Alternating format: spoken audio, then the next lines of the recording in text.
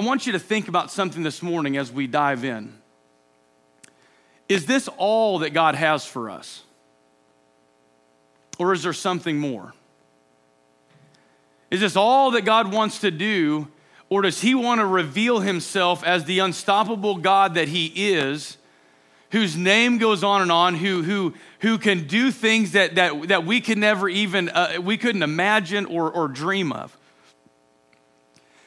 We're going to look at a text today in the book of Exodus chapter 18. So if you have your Bibles, turn to the book of Exodus. If you're not super familiar with the Bible, that's okay. Open the cover of your Bible, the front cover of your Bible. You're going to get through like some indexes, a table of contents, probably some things about the translation that you're reading. Then you're going to come to the book of Genesis and thumb through the book of Genesis until you come to the second book in the Bible, the book of Exodus.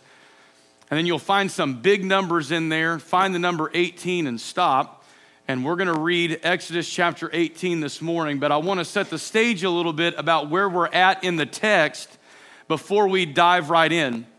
So in Genesis, we find this creation story where, well, it's not the story. It is an account of creation, of God creating everything in the known universe by just simply speaking it into existence. It's pretty incredible to stop and think about, but we have to start there because if we don't believe that, it's really hard to believe what the rest of the Bible has to say to us. And so we start there, and over the course of the book of Genesis, as God tells the people to be fruitful and multiply, and the people begin to expand, and he chooses a people for himself from a man named Abraham. He's going to be what he called the father of all nations, that he was going to bless him, and he was going to be, his offspring were going to be as numerous as the stars in the sky. And so through Abraham, he blesses him, and God's people begin to expand. We go through the rest of Genesis, and I'm giving you a super abbreviated version of the book of Genesis. But we come to a point where these people that God had chosen wind up as slaves in the country of Egypt.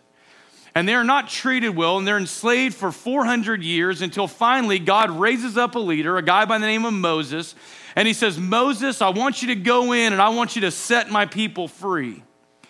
Now, it's important for us to grasp this idea here that these people are enslaved and they are going to be granted freedom.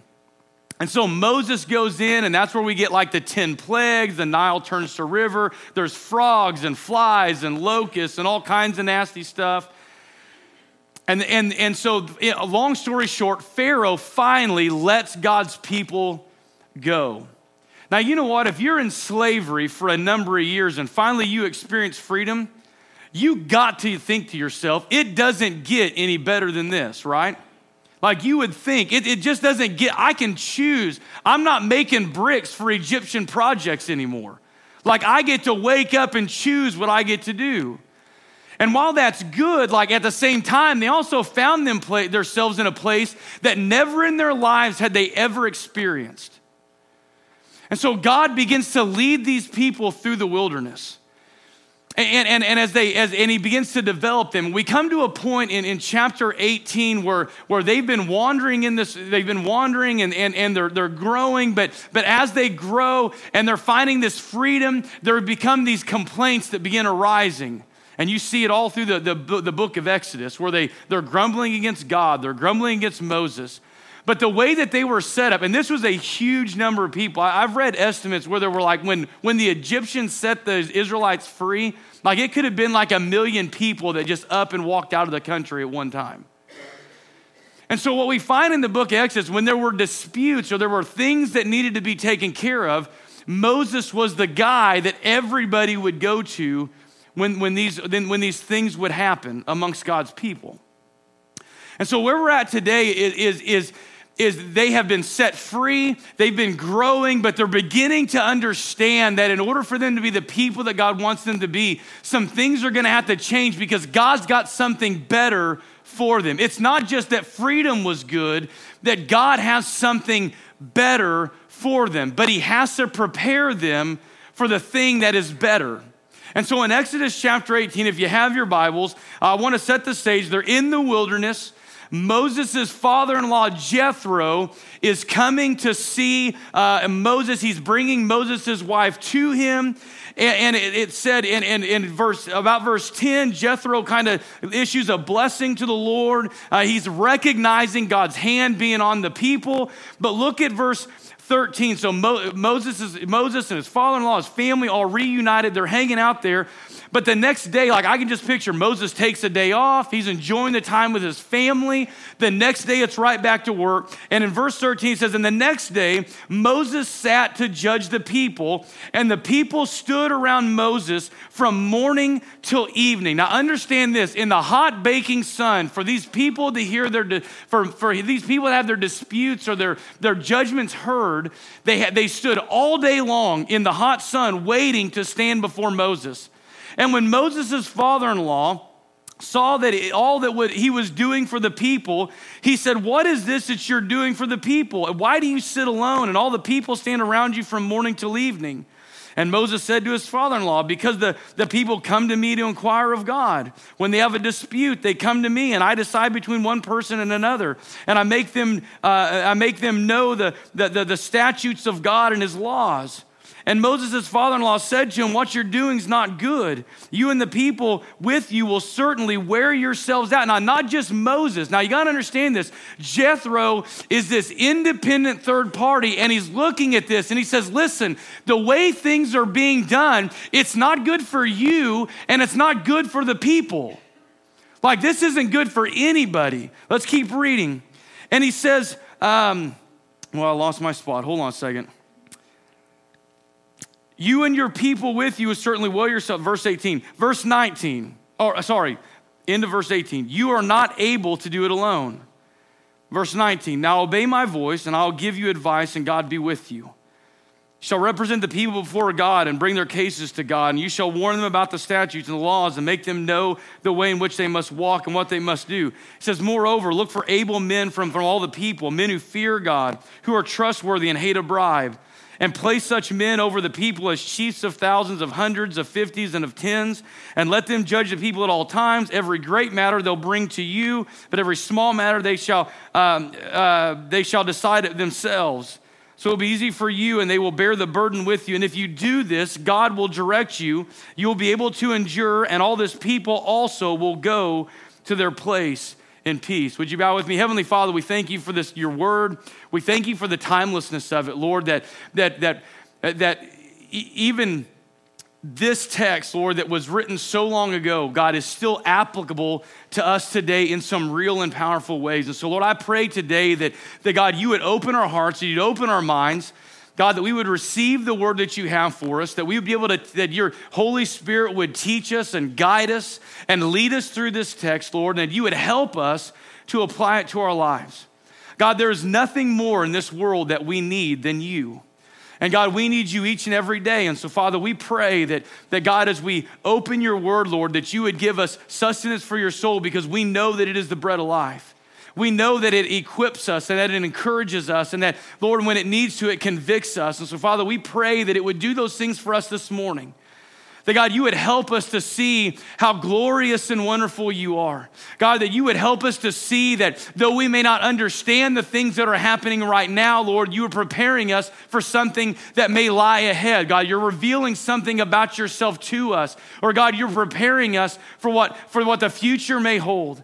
And so, God, I pray that as we have gathered together collectively, Lord, this church that you have built, that you have blessed, and then, God, that you desire to use, God, that you would help us to see that you are at work.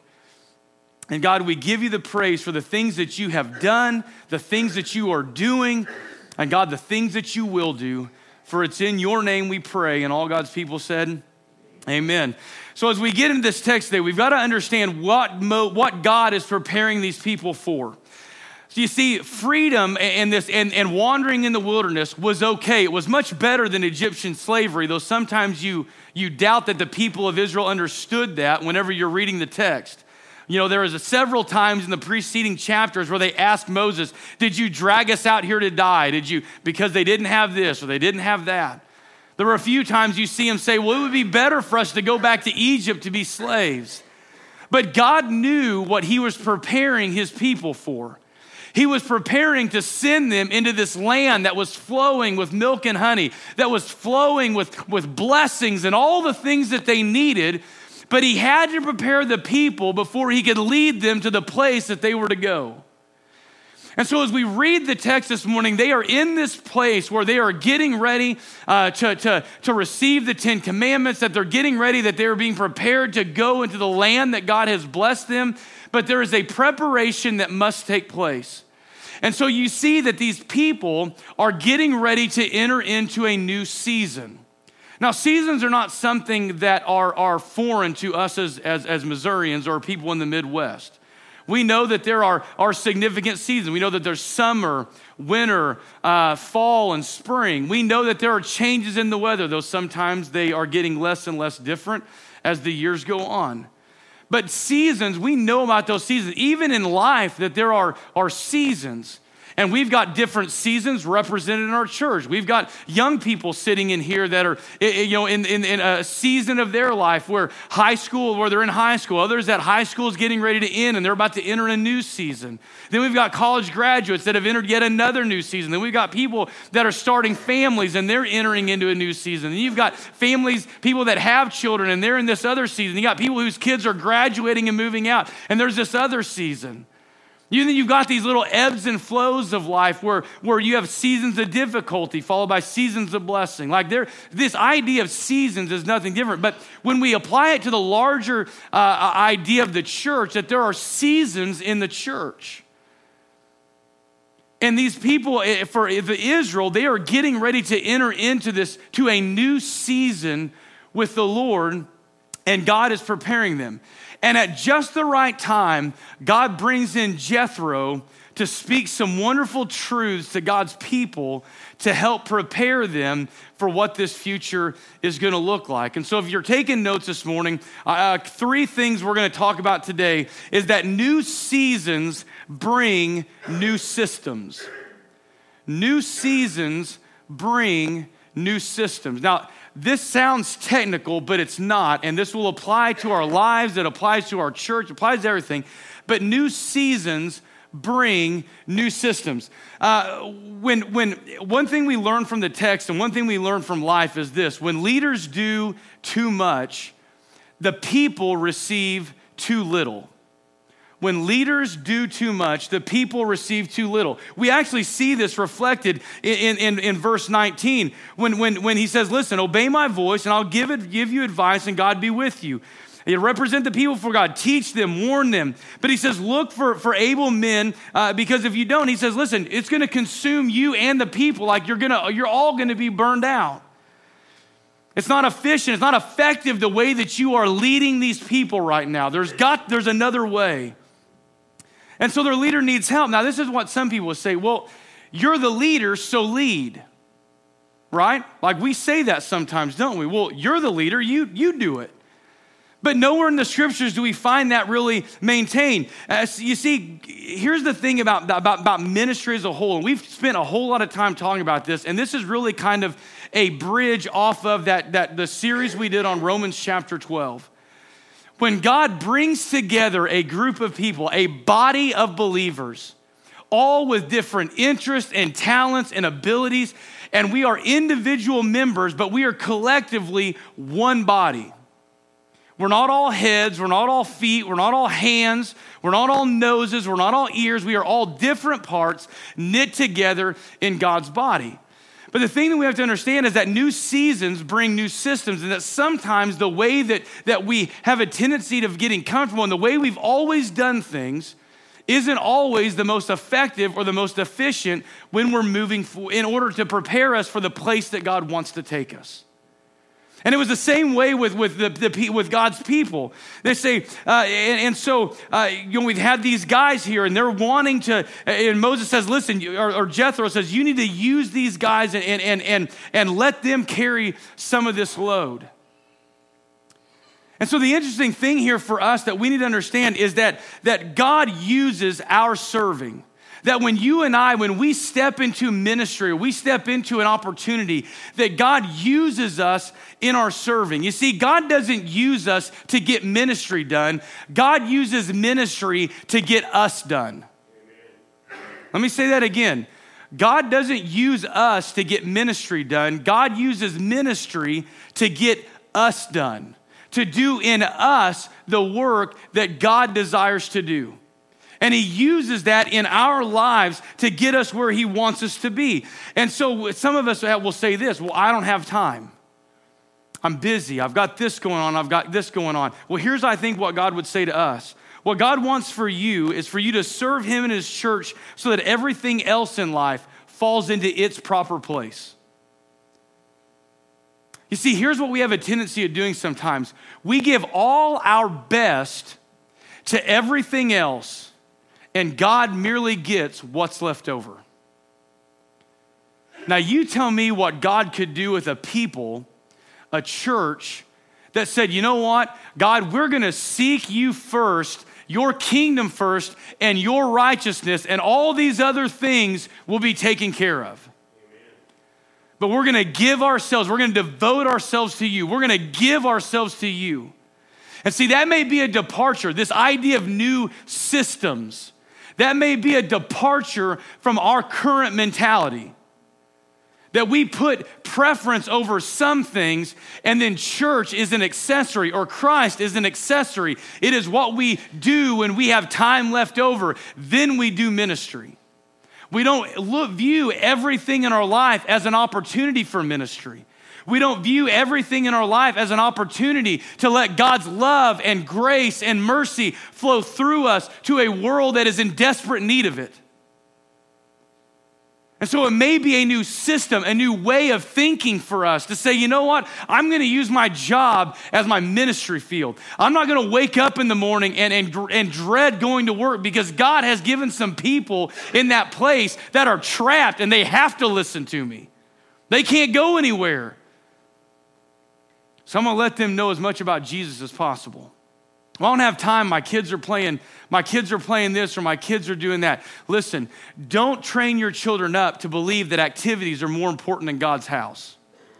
Let me rephrase that so we put the emphasis in the right place. Don't let your children grow up to think that activities are more important than placing God first in their lives. There ain't a person in here that didn't have something else they could be doing this morning. Whether it's sleeping or eating or just hanging out on a nice, beautiful day. But listen, we raise our children up in the way that they should go, that when they're old, they won't depart from it. And so raise them up. And this may be a new system for us. But listen, new seasons require new systems. We have to change the way that we think. We have to change the way that we've been looking at things to say, God, what do we need to do in order for us to effectively and efficiently minister to people? What can we do to give you the greatest chance, God, to do what only you can do? And so we stop and we think and we ask that.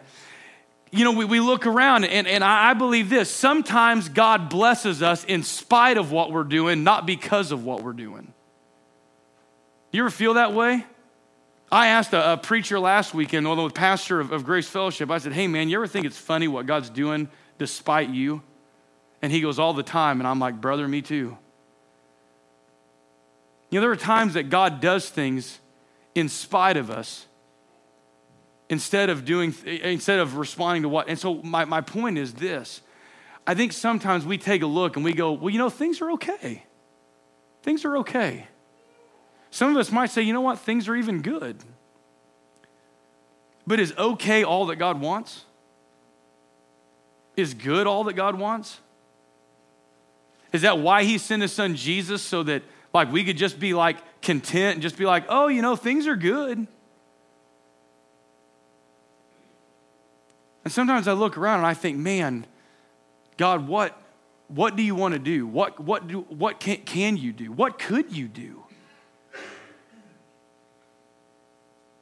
And then I get to thinking like, man, what if we just like surrendered ourselves and just said, Lord, would you just use me?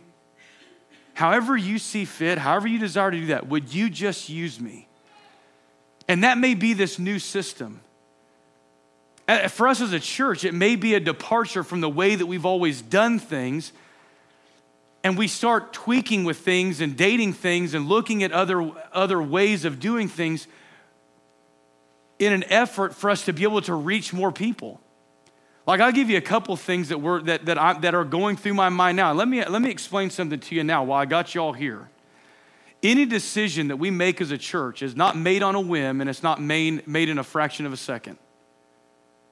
Any decision we make as a church has been prayed about, it's been thought about often for months in advance before we do anything and act on it in any way.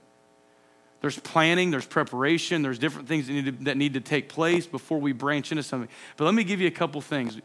As we look around this morning, we put in these seats and did the facelift. One, we needed some stuff, but the seats was an effort for us to expand our seating a little bit, to make things a little bit more comfortable, to get some more people in the church.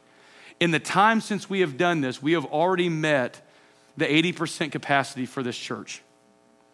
80% in the church world and in restaurants and everywhere else, 80% is a glass ceiling that you will bump against. You'll never break through it.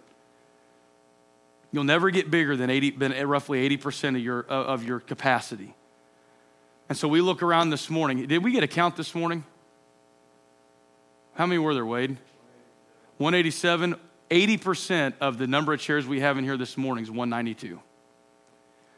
So one of the things that we've been thinking about, what do we do to free up some space to get more people that we can have? Because every seat, I want you to listen to me, every seat is a soul. Every seat is an opportunity. Every seat we can fill with someone who's not currently in church is one more soul that we get to see saved. It's one more life that gets changed. It's one more marriage that gets rescued. And if we stop and we say, you know what, I'm not interested in doing anything to help this church grow, we are declaring to the community of Lebanon, Missouri that we don't care about you, we don't love you, and if you burn in hell, we don't care. Now, we may not say that. We may say the right things, but what we're showing them is something completely different. So that's one area that we're having to look at our systems in. Another area that we're looking at our systems in is our children's department. And here's why. If you were to get up and walk downstairs, you're going to see teachers in a classroom crammed with kids because the classrooms are too small for the number of students we have going in there. Each year we have to modify the way that we have the kids divided up. Because every year we have less volunteers and we have more students. So you'll have 14 to 20 students in a classroom downstairs.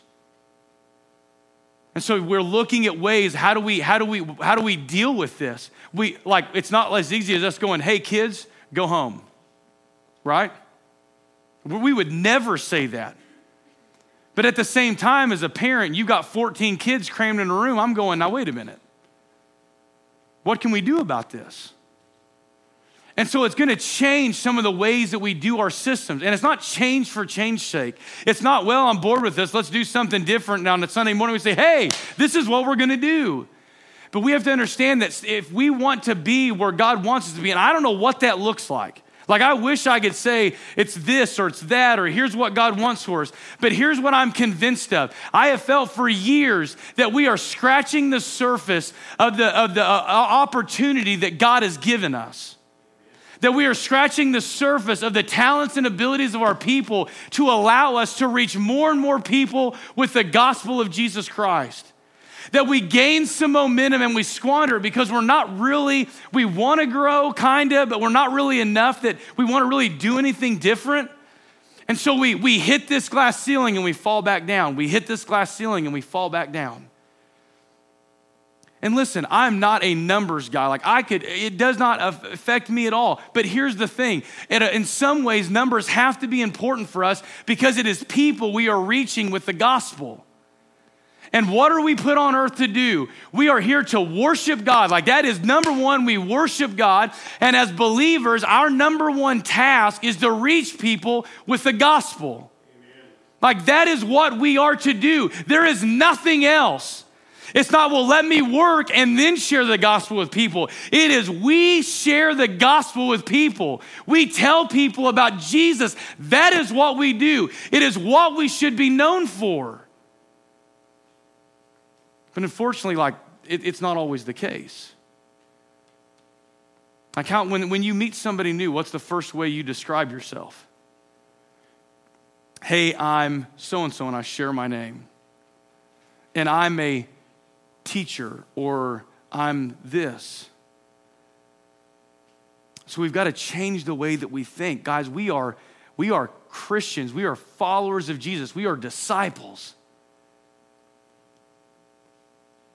And as we enter into this new season, or we're preparing for this season that God has for us, it's going to require some new systems, some new ways of thinking, some changes in some ways that we might do things. Now, none of these things are going to be things that we're just going to slam on you in 1 week, but I want you to know some of the things that we are thinking about as your pastors and as your leaders. Like, we are thinking about these things, about what God wants to do in us. And I wish for one moment, and please hear me on this, I wish you could see what I see when I look out amongst this group of people.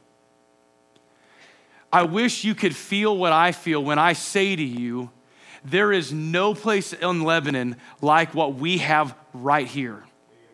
I wish you could know that the emotions that flow through me when I say there are people out there that would come to church if they could find something like this. But in a church, when a community that has as many churches as we have, they're not going to trip over us on accident.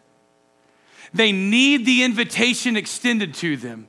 We need to get them in the doors. We need to love on them. We need to share with them the gospel. And as the ones who invite, if I invite, if you invite, whoever invites them, then we follow up. Did you understand everything the pastor was saying this morning?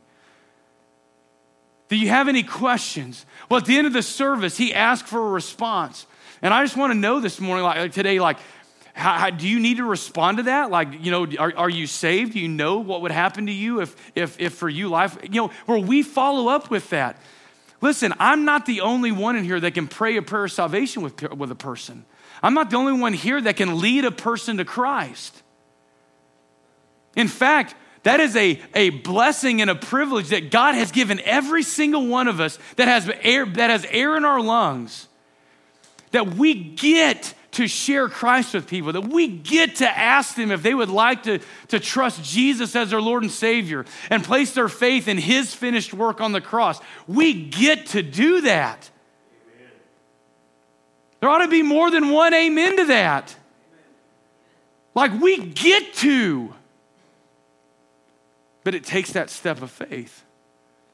It takes us changing the way that we think. So new seasons require new systems. I spent a lot of time on that. I'm going to try to break down these next two. I did spend a lot of time on that. Number two, we might need to break. You know what? Quickly, number two, new seasons require new servants. New seasons require new servants. What does Jethro tell Moses? He says, go find you able-bodied men who fear the Lord and won't take a bribe. Now, that's paraphrased, but that's the gist of what Jethro tells him. New seasons require new servants. Additional people to step up. Additional people that will say, you know what, I'm in. Point me in the direction that I need to go. New people that say, you know what, right now I'm not currently using my gifts and my spiritual gifts and my abilities. I'm not using them for God's kingdom. In fact, in the organism of the church, you're operating with one hand cut off because I'm not doing what God has called me to do.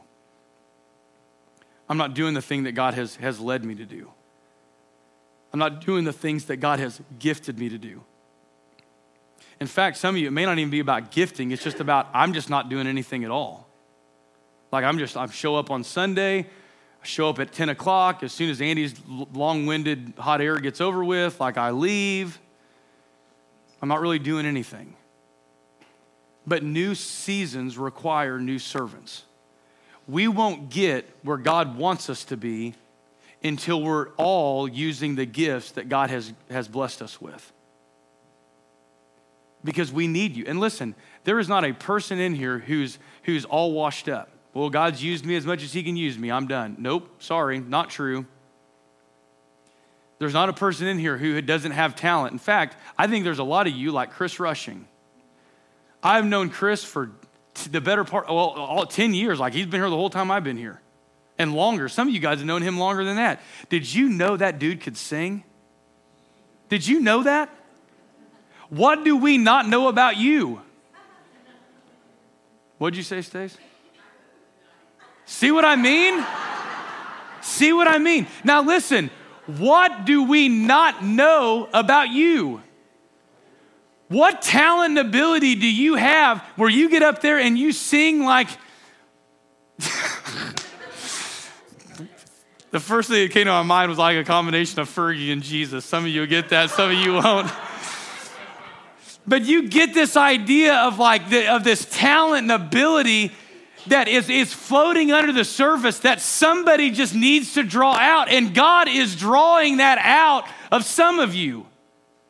Like he wants to say, you've got this thing that you can do, but you don't think you have this thing, but you've got this thing and you need to use that thing. And quit hiding it like it's not. Listen, that was fantastic, Chris.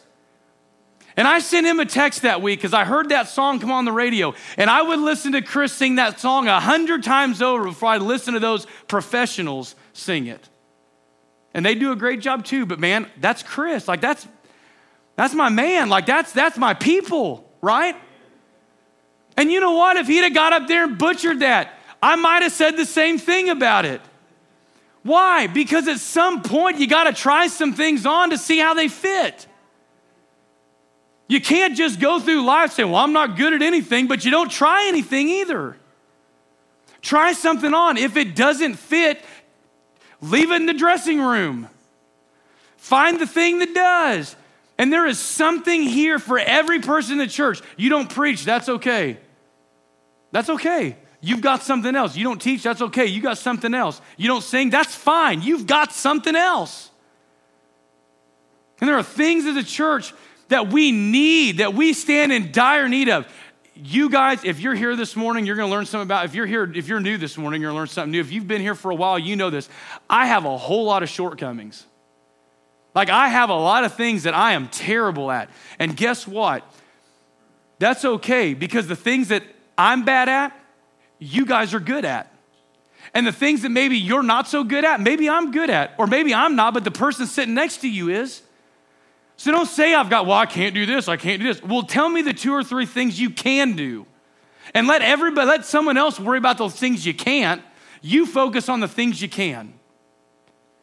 But you gotta say yes. You have to say yes. How do people get started in serving in the kingdom of God? They say yes. Man, it is that simple. And why do they say yes? Let me give you 3 reasons why they say yes. They love God. They love God. And they want God to direct their lives. They want God to lead them. They don't want to dictate to God what God needs to do in their life. They want God who knows everything to say, God, you tell me what you want me to do. So number 1, they love God. Number 2, and this is going to sound self-serving, but it's true, they love their leaders. What did Jethro tell Moses? Moses, you can't do it all. It's not good for you, and it's not good for your people. It's just not good. And so what does he tell Jethro to do? The same thing Jesus does with the disciples, and the disciples do with followers. He empowers them to do he says, you need to empower these men. You need to empower these godly, able-bodied, God-centered, gospel-centered people to do what God has gifted them. You need to empower them to do that stuff and let them do it. So you say yes because you love your leaders. You love them and you know they can't do it all. If they do it all, they're going to get burned out. And you know what's worse than a burned out leader? No leader at all. No leader at all. And that's true in every organization. So then we need new servants. So they love God, they love their leaders. But let me tell you something else, why people say yes to serving, to being a servant, because they love their people. Because they love their people. And they say, you know what? I don't want things to be okay in Luke's life. I want things to be okay in Brandon's. I don't want things to be okay in Don. I don't want things to be okay. I don't want things to just be okay in their life. I don't want them to have to stand in line day and night waiting for their disputes to be heard. I want them to stay in day and night waiting on these things to happen. I love them and I want to help them. And so what do? We say yes because we love our people. We say yes because we love our people. But new seasons require new servants. And number 3, new seasons require new sacrifices. New seasons require new sacrifices. I'd be lying to say that there's a lot of things that we've tossed around, either Luke and I or the board or even other people in this church that I've used as sounding boards. We toss an idea and the idea I get this. Whoa. You know what I mean? And it's not anything bad. It's just because it's going to require sacrifice. If we want to be who God wants us to be, it's not going to come on the terms that we determine. And it's not going to come by us giving as little to God as is possible. New seasons are going to require new sacrifices. If we want our children to know about Jesus, it's going to take, and I use this term sacrifice loosely because I do not in any stretch of my mind think that serving in our children's ministry is a sacrifice. In fact, if you want to know the honest truth, when I hear somebody use that phrase, it almost hurts me a little bit. Because you know what? I got 2 kids downstairs. And I don't view that as a sacrifice for you to go down and teach my kids about Jesus. In fact, it's almost gotten to the point that I'm going to have Luke. Luke may have to preach a month just so I can go down there and serve with those kids because it's not a sacrifice. It's a privilege. You guys remember the days when we had 4 kids in this church? 4. That's it. We had families leaving our church because there weren't enough kids. And now we have 60 on any given Sunday. 60 students in the 5th grade and down. It's not a sacrifice. It's a blessing. It's a privilege. It is something that God says, listen, you are going to love these children. And as long as we love them and as long as we serve them, God is going to continue to give them to us to share the gospel with them.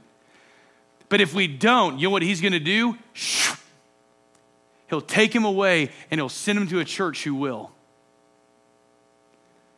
And so let me talk to you men specifically this morning. If you're a man and you've not taken a month to serve downstairs in that children's ministry, see Luke and sign up. I don't want the boys of this church growing up and thinking that teaching is a woman's work. I don't want those boys growing up to be men that say, you know what, men don't teach in class. I want men to grow up and say, you know what, I want to be a man who loves kids, and I may not be the world's most gifted, but I can go down there and have a good time with them. I can give them a 10 or 15, 20-minute lesson and tell them about the love that Jesus has for them. And I can have a good time with them, and I can let them know that there are men in this church who love them, who care for them, and want to see them grow up to be men who love Jesus. Men who will get their families and wake them up on Sunday morning and bring their families to church. Men that will be the spiritual leaders of their house and not expect the wife to carry that load along with the load that wives carry anyway. Now, women, let me say this. Thank you for taking up the slack. The job that we as men should be doing and we're not, and you're having to shoulder that extra burden, thank you. Guys, let's step up to the plate. New seasons require new sacrifices, and it takes a village. It takes a church. Like this is a fellowship and a family. And we love one another. New seasons require new systems. They require new servants. They require new sacrifices. And it is something that all of us must be willing to make. So that one person is not sacrificing everything, but all of us are willing to add just a little bit more sacrifice to our lives. A Tuesday night for a men's group, a Tuesday night for a women's group, something else for maybe another group that needs to meet. And I don't have a clue about it. Men's group got started because Brad said, you know what, I want to create an opportunity for men to fellowship in the church. Just for us to get together and just fellowship. Get to know one another, talk to one another, build relationships. That's how Taco Tuesday got started. If you're a man, I'd like for you to go. I know you may not be able to go every week, and that's fine. Find a way to go. Women's ministry, get plugged in. Sunday school, join a small group. Get plugged in so that we know how we can love you and serve you and bless you and pray for you. Get to know people. In the chair in front of you, okay? Let's wrap this up. In the chair in front of you, it may be in the floor, I hope not, but every seat has a rack underneath it. In the seat in front of you, there is a slip of paper, not in the pocket, on the rack on the bottom. Everybody grab that sheet and pull it out. Everybody. If you don't have one, it's because one of the kids drew on it, but we'll find another one for you. There's some extras up here on the front row. Hey, by the way, this front row is just as comfortable seating as the rest of the chairs in the church. I try not to spit too much, but I'll buy you a poncho if I do. Every single one of those has it's called a response card. Now here's where we're at right now. All this is great stuff in theory, but it's got to be applicable in our lives. This is a response card. Every single one of us has a next step that we need to take today. Every single one of us. Now here's the first one. You can't be used by God if you're not a child of God. And so the first thing I want you to look at, and I want your names on these, okay? Because we need to know, I'm going to put together a spreadsheet. It's going to be all nice. I'm going to do all administrative stuff on this, but I need your name. Listen, if you're here today and you're not saved and you want to be, will you check that box? Nobody's looking around. This is between you and God, nobody else. If you're here today and you are not saved, consider this your invitation. You check that box. You give this card to me or to Luke or to Ashley or someone in the church. You give this card to me and you are going to get called this week. You will. Because we want to talk to you. This is the single most important decision you will ever make. Is surrendering your heart and life to the Lord and trusting in Him for His finished work on what He has done for us, His finished work on the cross. If you're here today and you're not saved, will you check that box? Number 2 is this. I want to join the family. Now, this could be to a wide array of people. This could be to those of you who've been attending here for years that have never become members. Now is the time. This is your next step. This is a declaration. What does church membership mean? This is you saying, these are my people. They are my people. I am theirs and they are mine, and I want to love them and I want to support them and I want to encourage them and I want to lift them up and I want to come alongside them and I want to bear with them. These are my people and I'm going to commit to them and they're going to commit to me. So when we say all in favor, say aye, and we all say aye, that is our commitment to the families of this church to say we're going to walk beside you and help you and love you. Like that's what we're doing. And so you're committing to us and we're committing to you. There's no monthly membership. We're not going to be checking your tithes and making sure that you're giving 10%. We're not going to be doing background checks to find out what your salary is, to know you're paying 10%. It's not a country club. It is you saying, I love these people. I want to be a part of these people. I want to commit to these people. And some of you need to take that step. That's your next step. I want to be committed. Some of you already are. But you know what? There's something about, it's like, I would liken it to this. It's like marriage a little bit. Like you can pretend, oh yeah, well we're married in heart, right? But it's another thing to stand before the people and say, you know what? We are publicly affirming our commitment to you. And you are publicly confirming your commitment to my family. And we're going to love one another well. And for some of you, that's the step you need to take.